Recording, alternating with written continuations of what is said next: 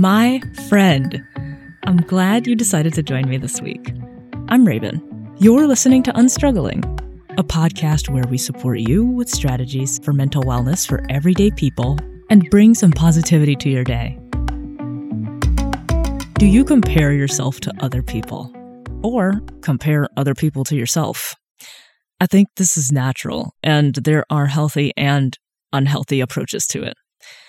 I want to talk about this since my 30th birthday is in a couple of days, and I've noticed some people take the time to evaluate where they are in life around their 30th birthday, or maybe every birthday, or each decade of their life that goes by, or they judge where other folks are in life according to their age.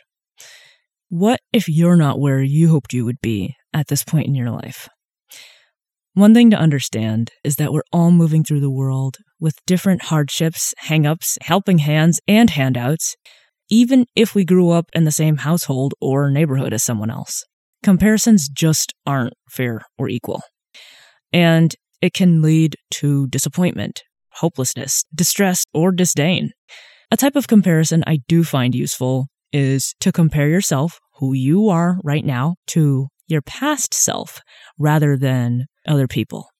How far have you come from the person you were 5 days, 5 weeks, 5 months, 5 years, or a decade ago? In what ways have you grown? What goals did you attain? What areas of your life or yourself do you want or need to improve? This is tough for me sometimes because have you ever just thought about how your younger self used to be better at certain things? Even though you've matured, sometimes I think about how my 19-year-old self was a lot better at time management than the me right now. So if I could take 19-year-old me's time management skills and mash those up with my emotionally healthy and aware self today, I think we could really get some stuff done. But I do spend time thinking about how I've grown and where I can improve because I've dealt with depression and anxiety, emotional dysregulation, and a very dysfunctional upbringing. It's very important for me to check in with myself and make sure I'm continuously improving, working on the areas of my life I've had to struggle to learn how to handle effectively, and work out steps I can take to address where I'm currently struggling. This leads me into talking about the disappointment we experience when we haven't accomplished what we hoped we would, or we let ourselves down. There are times where we have to adjust our goals or expectations, or readjust them. I'm not going to walk you through the whole setting SMART goals deal, but I definitely think making sure your goals are realistic is most important. I understand it can be the case that a goal or expectation may have been realistic when you originally set it, and circumstances change, making it impossible, more difficult, or take longer than anticipated. Also, we sometimes set goals and expectations that don't match who we are, our needs and preferences, what we're able to do, or what we're willing to do or put up with.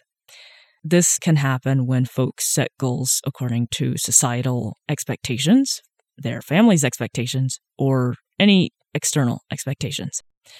And it can happen when we get unrealistically optimistic about our abilities and tendencies.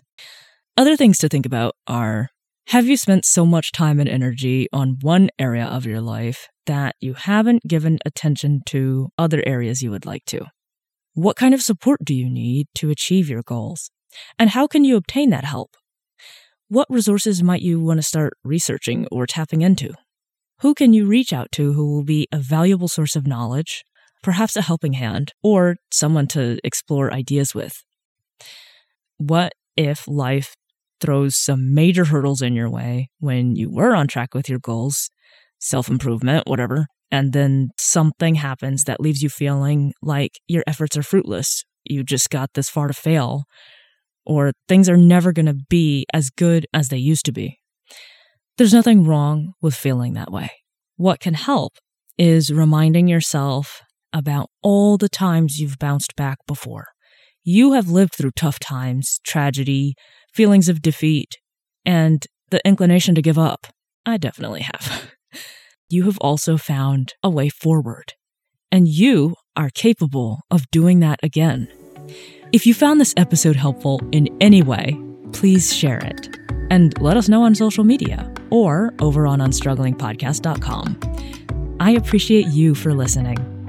Let's unstruggle together.